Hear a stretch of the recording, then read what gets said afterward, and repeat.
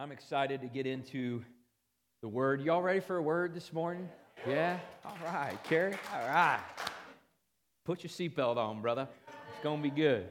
I'm excited and fired. We're here in Vision Month and 2021 Vision, and we have talked about for the last 3 weeks. Today's week 4. We're going to wrap up Vision series today. We've been talking a lot about health, being healthy as people. Talked about having a healthy vision. We need to have good vision for our lives. God's a God of vision and direction. He's not directionless, doesn't want his people to be directionless. We talked about having healthy boundaries in our personal lives. We need to be healthy in body, mind, and spirit individually if we're going to make an impact in other people's lives. We talked about healthy relationships last week. By the way, I have heard more great things from people in our services this last week, from the services last week, and about relationships and how helpful all that was. Sounds like that was a needed and on-time word where we're at today. Having healthy relationships in our lives. And when we talk about health, think about this for a second just to establish. Healthy would be whole, balanced, and flourishing. You know, when something's healthy, it's balanced, it's not one-dimensional, it's not all of something and nothing, not enough of the other things that make it healthy. It's whole, it's balanced, and ultimately it's flourishing. And I love that. That's actually part of what God's plan for his people is to flourish in our lives. He says, hey, you get planted in the house of the Lord, you'll flourish in the courts of God. Everybody say, I'm going to flourish. Right? That's part of your plan. So healthy looks like that in these different areas. And today, we're going to talk about healthy disciples. Healthy disciples. This is a real, I know this is kind of a church word, disciple, but listen to me. I believe with all my heart right now that God is speaking this and that this is something that we need to kind of tread into and that we need to dig into deep to see really what this word disciple is all about, what it means, and what are the implications of that. So let's begin in John chapter 13. If you have your Bibles, open them up there. Go to John chapter 13. And we'll read verses 13 through 35 here together. Or 33 through 35. Little children, I shall be with you a little while longer. You will seek me, and as I said to the Jews, where I am going, you cannot come. So now I say to you, a new commandment I give to you, that you love one another as I have loved you, that you also love one another. And by this, all will know that you are my disciples, if you have love for one another. By this, all will know that you are my disciples. Let's pray one more time. Father, in Jesus' name, we ask that you would just speak to us today, God. We need a word from you. We need to hear from you. We need bread of life. Lord, nothing else will satisfy our soul. I pray that you'd speak through me, God, use me, and that you would just, as you are always faithful to do, and I'm always in awe of you, Lord, Holy Spirit, minister uniquely in a custom way to every single person here today who opens their heart to you. We thank you for that in Jesus' name. Amen. So this particular scene where Jesus is talking to the disciples and he's saying, where I'm going, you can't come. And of course he means at that moment right then he's getting ready to go to the cross and ascend to the right hand of the Father, and then they're still going to remain on mission for him. That's what he meant by that. And then he also says this new commandment I'm giving you. Love others as I have loved you. So obviously Jesus is introducing something that's fresh for them. We'll come back to that a little bit later on here in the message. But he says that according to this, if you live this way, love others as I have loved you, then the world will know you are my disciples. What is a disciple? What is a disciple? Well, first of all, it's a student. It's a learner. A pupil, but not just a student in terms of hearing, but a student in terms of applying, following the teacher, applying the teachings that the teacher is giving in their own lives, and ultimately, listen, not detaching from the teacher. not being separated from the teacher himself or the teachings that are coming from that. In fact, we did just a short little word study of disciple. Here's what you would find.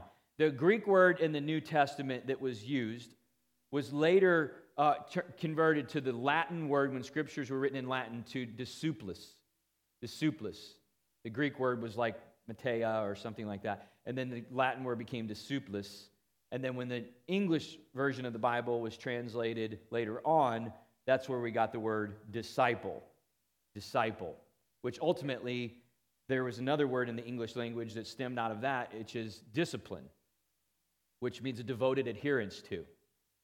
So let me just define disciple for us today before we move on. A disciple is a devoted follower of Jesus.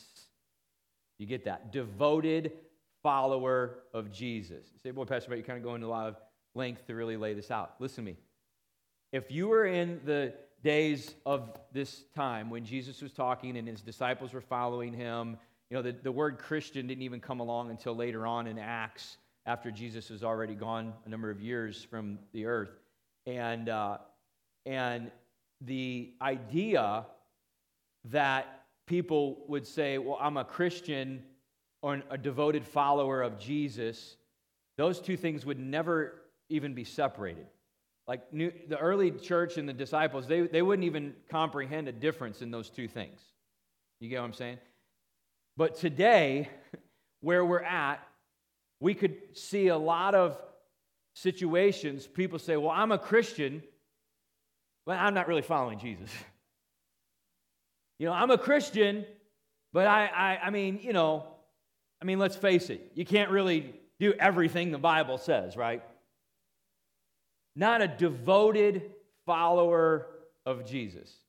And there's just kind of the difference between the two. But Jesus says, listen, the way that you love other people as I have loved you is the strongest evidence. It's the greatest proof that you can present that what? That you're my devoted followers. That you're following me. And what I want to say to us today, to the church, is it should be completely obvious to the rest of the world that you are a follower of Jesus. In order for it to be completely obvious, we have to really be a devoted follower. We are not secret agents. Stealthy, in and out. It ought to be completely obvious to the world that we are followers of Jesus by the way that our lives are being presented and people are seeing his witness. And so ask yourself this question. Let's ask ourselves this question and kind of dig deep. Let the Lord dig deep today. Am I a disciple of Jesus? I'm not asking if you're a Christian, okay? I'm asking you, are we disciples, devoted followers of Jesus? Let's take a look at a few things that being a disciple carries with it. Things that this implies. Number one, to be a devoted follower or disciple of Jesus, we must forsake. Forsake. Number one, to forsake. That's not a word we use a lot in our language. What does that mean, to forsake?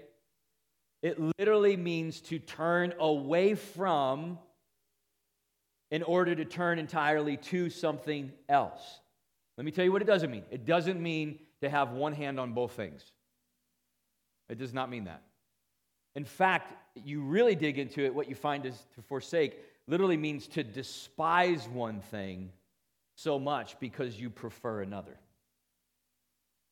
And we are called to forsake if we're going to be disciples. You say, well, are you sure about that? Well, okay, let's look. Luke chapter 14, verse 33. Jesus says, whoever of you does not forsake all that he has cannot be my disciple. Yeah, I'm pretty clear, actually. It's pretty clear. We have to forsake our lives, all that we have, in order to be disciples, devoted followers of Jesus. Now, what that really deals with is the issue in our hearts of what the pleasures of this life and our selfish pursuits, what kind of a hold they really have on us, and if there's a willingness on our part to really let them go in order to lay hold of the things that Jesus actually has for us.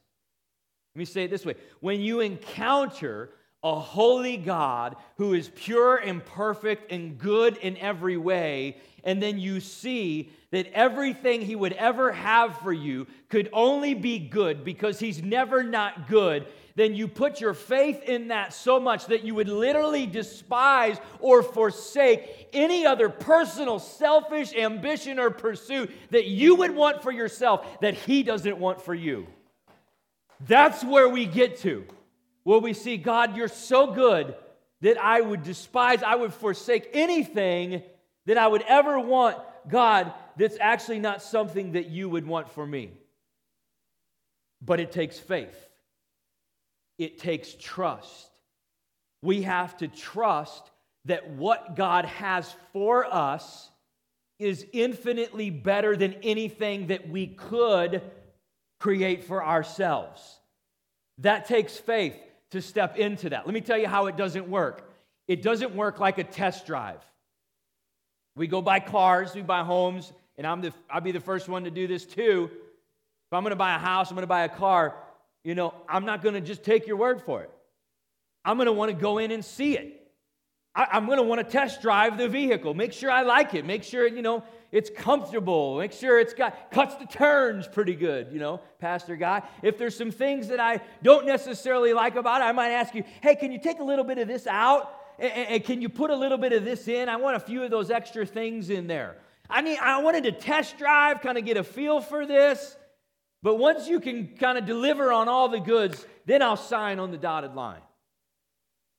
We don't get to test drive our destiny. Are you with me? We don't get to come to Jesus and say, okay, Jesus, I get it. You want me to forsake my life so that I can lay hold of the life you have for me.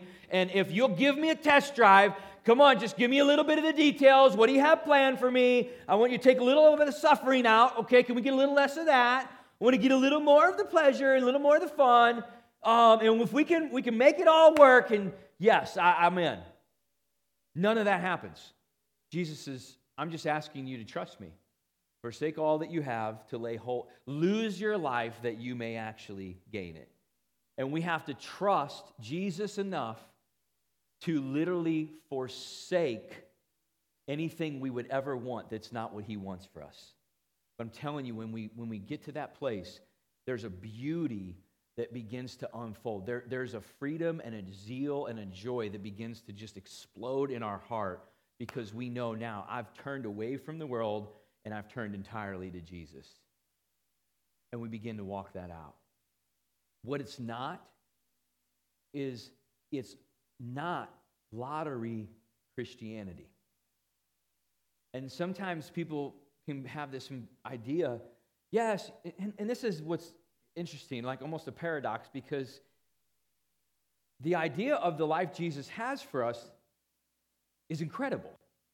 Full of blessing, full of favor, promised destiny, influence, pain, suffering, yes, that's part of it too.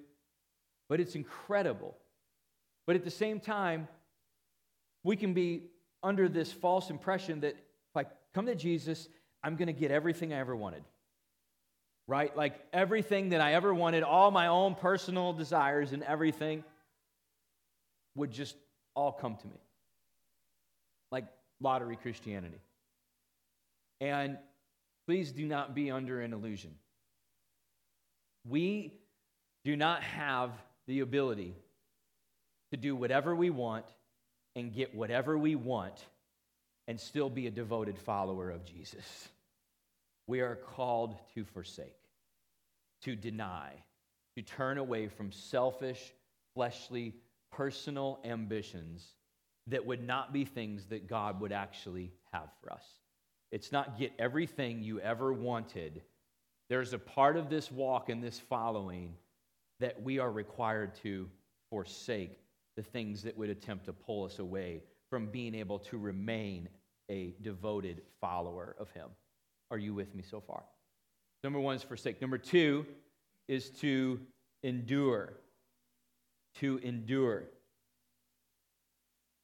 So when I say this, what I'm saying is that being a devoted follower of Jesus requires our faith to endure.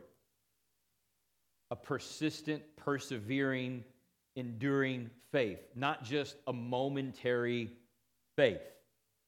There are times you come to a place, I need faith right now. Enduring faith persists on and does not waver through the storms and challenges of life. Let me present a given and an unknown to you. The given is, if you walk with Jesus and you follow him, at some point, your faith will hit a wall. You will hit a point where you're like, whoa, I haven't seen this before.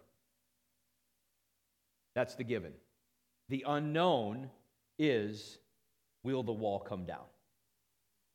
Will your faith win the day?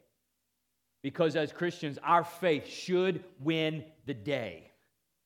Jesus has promised us victory. And any obstacle, any wall that we come to, our faith should persist and persevere. And those walls and those obstacles that stand in our way should be able to come down as we win that war in faith. But we look around and I see even today, especially over probably this last year, been a very trying year, and I've seen a lot of people where the wheels have come off. And their faith has just dwindled and unraveled. And it did not endure, persevere, and continue on. And an enduring faith is necessary to remain a devoted follower of Jesus. There are a lot of things that try to keep our faith from enduring, that try to pull us away. One, distractions of the world, constantly trying to pull us away and pull for our attention and our heart and our pleasures away from remaining devoted to following Jesus. Let's face it, they're available everywhere today. Are they not? I mean, the smorgasbord of distractions that are available are just literally everywhere that you would look and step. And when something's easily available, easily accessible, it makes it easier to indulge in. Let me prove that to you in one word. Keurig. Keurig. You know the one-cup coffee machine, right?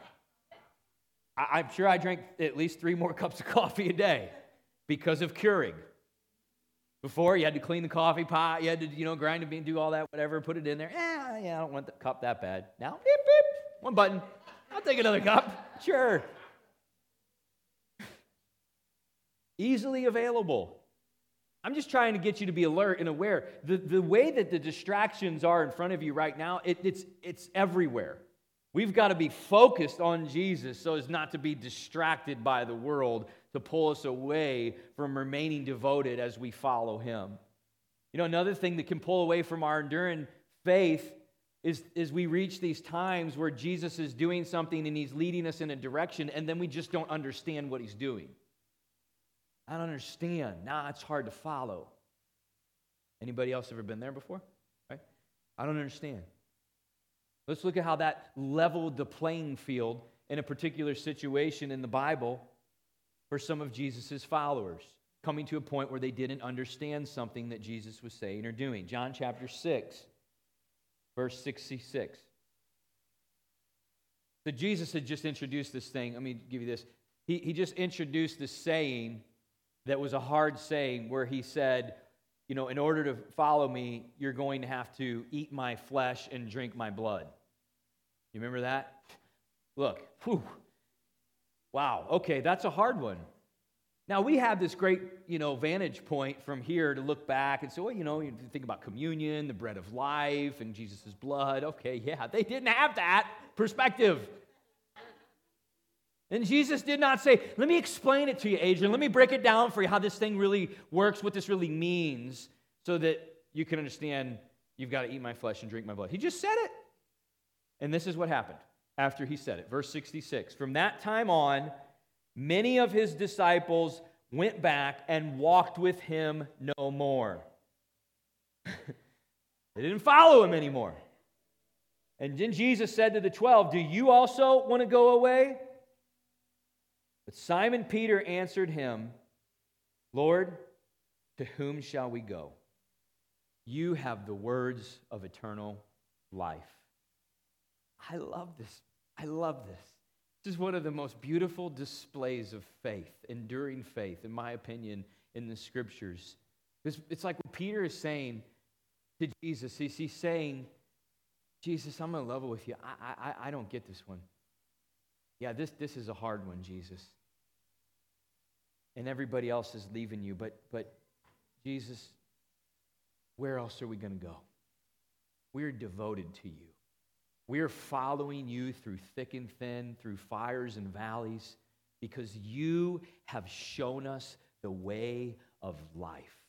And we trust you, even if we don't understand all of the things that you're saying or what you're getting ready to do.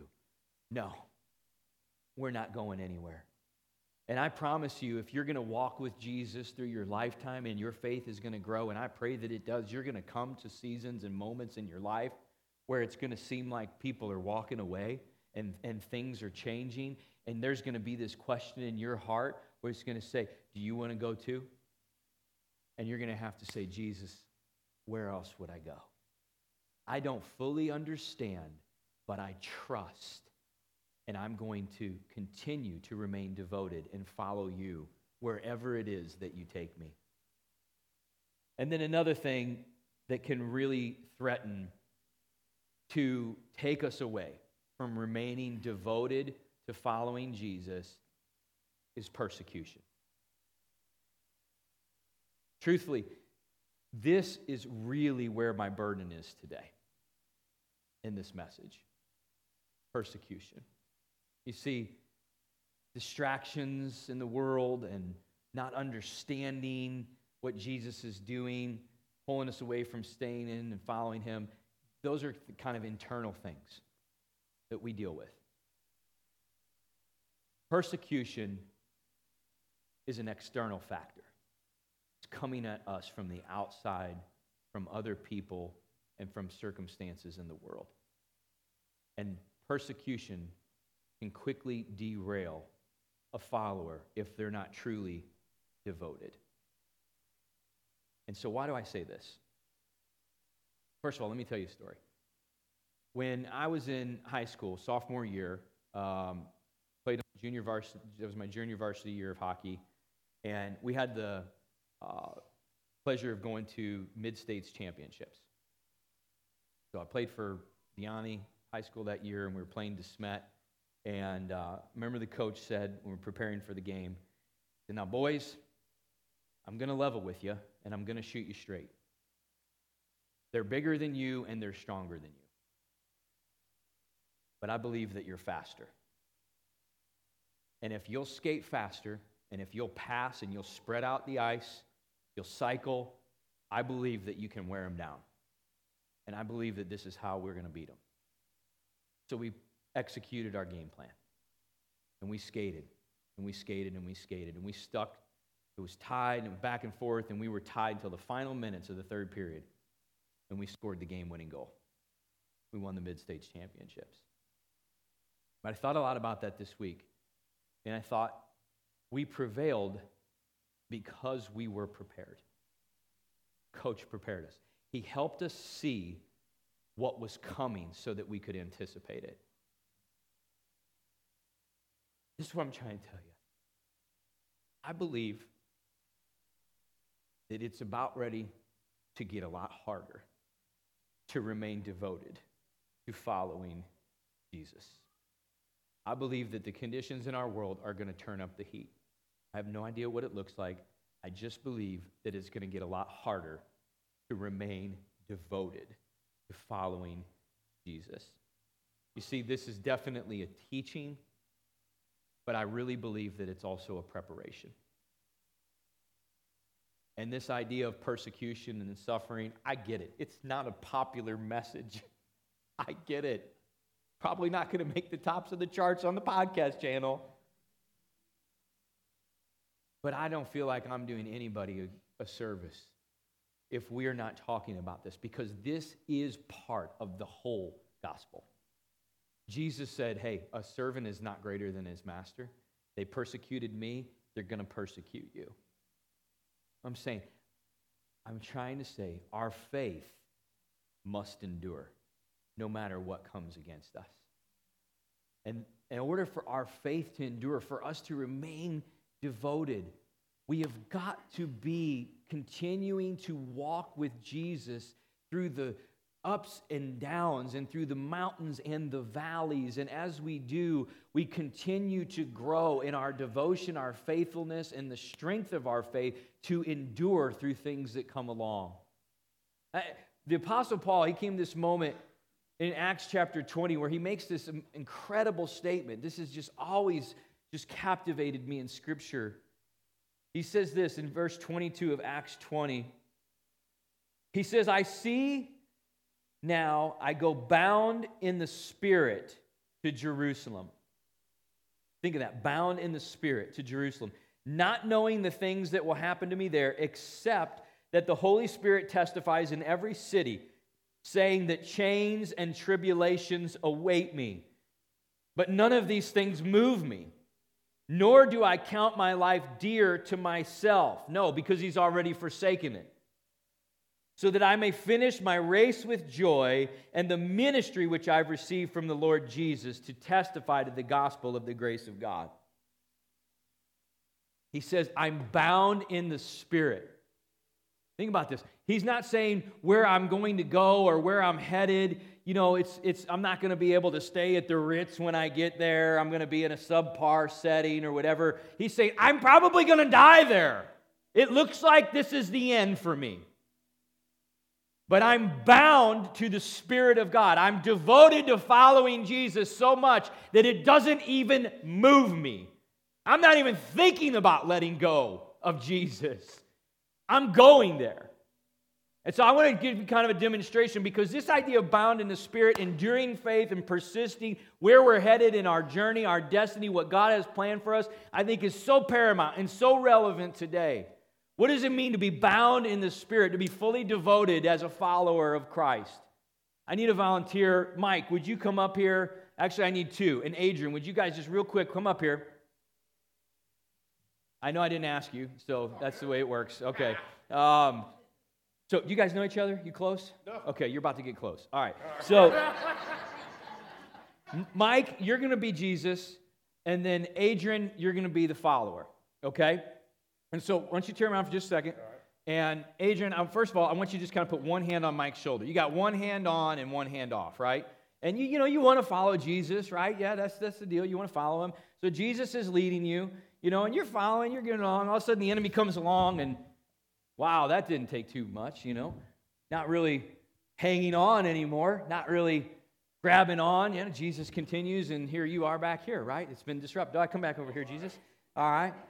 Turn around. All right. Both hands. Put both hands on. So now he's got both hands on. And Jesus is leading, and he's following, right? And then all of a sudden, the enemy comes along, and persecution and things from the world. It's kind of getting hard, but look, he's hanging on, right? But listen, here's what the Apostle Paul says. Come back over here. Here's what the Apostle Paul says. He says, I'm bound in the Spirit. Yeah. All right, step back over here. Just like you were, face that way. No, don't touch the rope. All right, come over here. Hold that for just a second. All right. So he says, I'm bound in the Spirit. I'm so devoted that it's literally... This means to be bound in the Spirit, literally means to be tethered or knitted to literally be chained to. So now, I'm not just trying to hang on a little bit. I'm actually tethered to this thing. I'm actually knitted to Jesus. And this happens over our lifetime. You see, that first valley that he walked through with Jesus when it was tough, and it was difficult, and he didn't let go. That knot got stronger. And then when he didn't understand what was happening in his finances, and his finances were under attack, but he didn't let go of Jesus, and he hung on, and he stayed the course. that knot got tighter. And then his marriage came under attack. And then he suffered loss and he didn't understand it, but he stayed with Jesus and he didn't let go. And these knots just keep getting tighter and tighter. And the enemy can come along and try and break them apart and do all this stuff. But he says, it doesn't move me. It doesn't move me. Thank you. Yeah. That's good. Why don't you guys just have a seat next to each other there? But I want you to see this picture, because when we talk about enduring faith and devoted followers of Jesus, I want you to understand that as we walk with God and we trust God, our faith grows and our devotion grows and our strength to persist and persevere and endure continues to grow, and that we may be able to say, thank you very much, guys. Give them a round of applause. That we may be able to say, nothing will move me. I'm following Jesus through everything that comes my way, because I know and I trust that it's the only way that's going to lead me into everlasting life. Amen. Number 3, last point, healthy disciples. To be a disciple, to forsake, to endure, is to disciple. To disciple. You say, oh, Pastor Matt, you're kind of trying to trip me up here. What are you doing?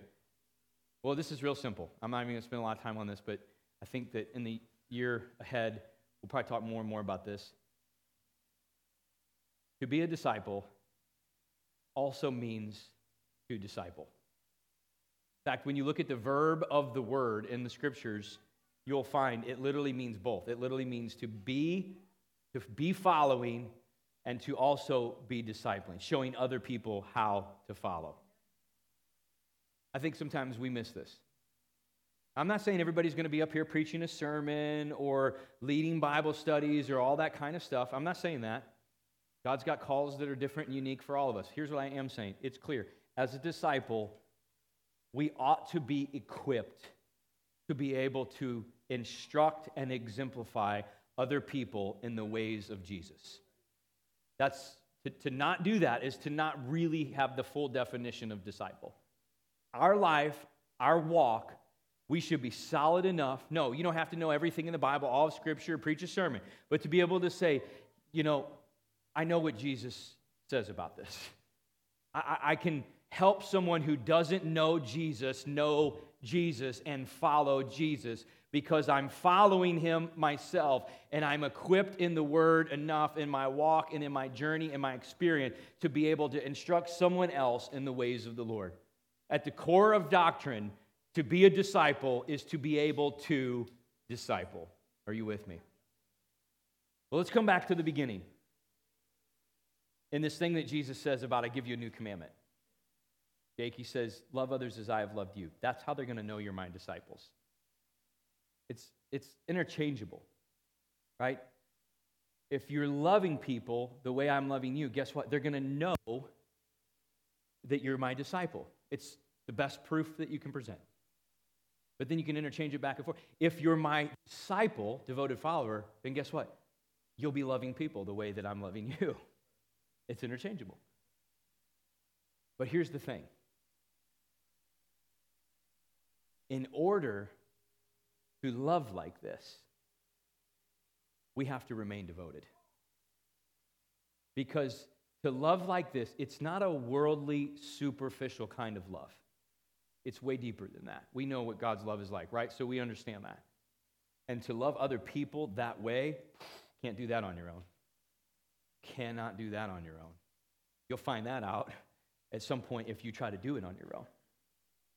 And Jesus says, you remain devoted to following me, and then it's amazing, but Christ lives through the believer, and his active power and love actually is flowing through us while we're devoted and while we're remaining connected to him. You see, you can't do this on your own. You can't.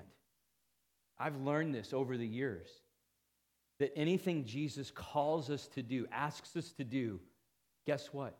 He will supernaturally equip us to be able to do that. But if we try to do it on our own, we will always fall short. Early in our marriage, Katie and I, we talked about this last week or the week before. We said, we had some real challenges in the first couple years of our marriage. Big part of that was her cussing and screaming and yelling. That was big. Still working on that one. Kidding. No, but but another big part of this, I've shared this before. It's been a while, and so some of you maybe never heard this before. But I'm always very transparent about my past. I have a rough past, before I came to the Lord and things like that. But a big part of our struggle is that I had an issue with pornography. And I was exposed to it as a kid. I just continued on in that all through my adult years, and I brought it into my marriage. And it reached a point where it was destroying my marriage. And recognized I needed to be set free from this. I needed, Jesus to help me. And so I found freedom and really laid that thing down and never looked at that stuff again. But for a while, I would still have these fleeting thoughts, images, graphic images and things that would try to lure me in my thoughts to go down that path, even if I wasn't looking at it in the physical. And for a while, I struggled and I failed at that. And it was this up and down journey. I'm doing good, doing bad, doing good, doing fall. And it's just like I was defeated, I was ashamed, I was in this valley. And it all of a sudden God divinely illuminated for me one day. In James 4:7, it says, "Submit yourselves, therefore, to God, resist the devil, and he will flee from you." And God just showed me. I'm telling you, I did not see. God showed this to me. He said, "You're trying to resist before you've submitted." And I thought, oh my gosh, how did I not see this? I was trying to be this master of self-discipline, of willpower. I'm going to fight this thing off. I'm going to win this battle in my mind. I'm going to do this. It's up to me. I got to do this. And I was fighting this thing in my own strength, and it just all of a sudden became very clear to me. I'm trying to do this on my own. I have not, as the scripture says, came to God first in my desperation, in my plea, for him to give me the strength to do this. It almost felt like I had to do it. Like, it was I needed to do it so that I could do what God was telling me. And he's just like, no, you need me to help you with this. And every time from then on out, those battles that would happen, those wars that would start, it would just be like, Jesus, Jesus, Jesus, Jesus, Jesus, Jesus. And I'm telling you, I could feel God's presence, and I could feel the forces of darkness flee, leave the room, leave the environment, and run. And I could just feel the air clear. And those thoughts were gone after that. What I'm trying to say to you is that you can't do this on your own. Disciple, devoted follower of Jesus, enduring faith through persecution. You can't do this on your own. You need God's strength to help empower you to walk this out. What separates a disciple of Jesus, you could be a disciple of anybody. You could be a disciple of Hitler. You could be a disciple of anybody. What separates a disciple of Jesus from being a disciple of any other teacher is that we actually have the ability to draw the very strength that we need to follow from the one that we follow. That's what makes it different about being a disciple of Jesus, and that he comes along to our aid, to our rescue, to strengthen and empower. He says, I want you to follow me. I want you to forsake everything so that you can walk with me. But if you'll come to me, I'll give you the strength and the power and everything you need to be able to do that. Because life itself is found in me. This is not a journey of self-discipline. And I close this message today by saying this because, listen, If any sermon or any message talks to you about doing things in your life to grow and ways to get better in your life, and we go through all of this, but at the end of this message, we don't connect you to your need for a Savior in order to be able to walk that out, then somewhere along the line, people can get the misconception that they might be able to pull it all together enough and piece it all together on their own to get the job done. And that simply isn't true. We've got to have Jesus in every way, shape, or form. He will give us the strength to be His disciples. Devoted followers. My prayer for us as we come out of Vision Month is that we go through this year and we grow incredibly strong in our faith, spiritual maturity, to be able to look back at the end of 2021 and say, that was the healthiest year of my life. That was the healthiest year of my life, and the rudder is set, and it's just going to get better and better from here. I believe that with all my heart. Church needs to go there. It's most likely, see if you agree with me or not, but most likely, it's not going to get easier to remain devoted. Will we be ready? Will we be prepared? Father, I just thank you today in Jesus' name for everything you're doing in this place, in the lives of your people. We honor you and we glorify you. This is all about you, Jesus. It's always been about you, and it'll always be about you. We want to be disciples. We want to be devoted followers. We want to love like you love, Jesus. And we're asking you, God, we're praying in faith. Give us the strength to walk the things out that you're calling us to do. All over this place, you're here today, and you say, man, I need to get back to walking with Jesus. Maybe you've walked with Him in the past, or at one point your prayer life, your walk with God was on fire and it's grown dim, and you just kind of, like the candle just went out a little bit, so to speak. And you know that really what you need more than anything else is you need to get back to walking closely with Jesus. Maybe you've never made the decision. Maybe the whole thing I talked about, forsaking your life, laying your life down, surrendering, turning from your old life and entirely to Jesus, is never a conscious decision that you've made of your own will. And it's time to open your heart today and let Him in. The Bible says when we give our lives to Jesus and confess with our mouth, believe in our heart that we're saved, it's the beginning of life, spiritual life. It's to lay our life down in order to receive what He has for us. The Holy Spirit comes to live on the inside of us by God's grace because of the work that Jesus did on the cross. And we're born again. We're alive spiritually. And we can continue to walk this destiny out that He has for us in a place of power and a place of faith. Again, you can't do that on your own. If you're here today and you say, Pastor, I'm ready to make that decision. I'm ready to get back to walking with Jesus, or I'm ready to turn from my old life and to make that decision once and for all to follow Him. Everybody could just kind of bow your head, close your eyes for a minute. I want to ask you all over this place, if you need that prayer, if you're ready to pray that prayer and have Jesus come in, give you the strength, begin walking this out. On the count of 3, I just want to see your hand. I ask you to raise your hand, and we're just going to pray. And God's going to meet you where you are. You say, yes, Pastor, I'm ready. I am ready. 1, 2, 3. All over this place. I see your hand, sir. Yes, sir. Yes, ma'am. Yes, sir. Yes. I see your hand, sir. All over this place. Anybody else? I'm ready. It's time. It's my day. Yes, ma'am. I see your hand. Hallelujah. Hallelujah. I'm going to lead you in this prayer. All of us, let's hook our faith in and our prayer in this together. It's about the posture of your heart right now before God. He sees and He knows. You mean business with God?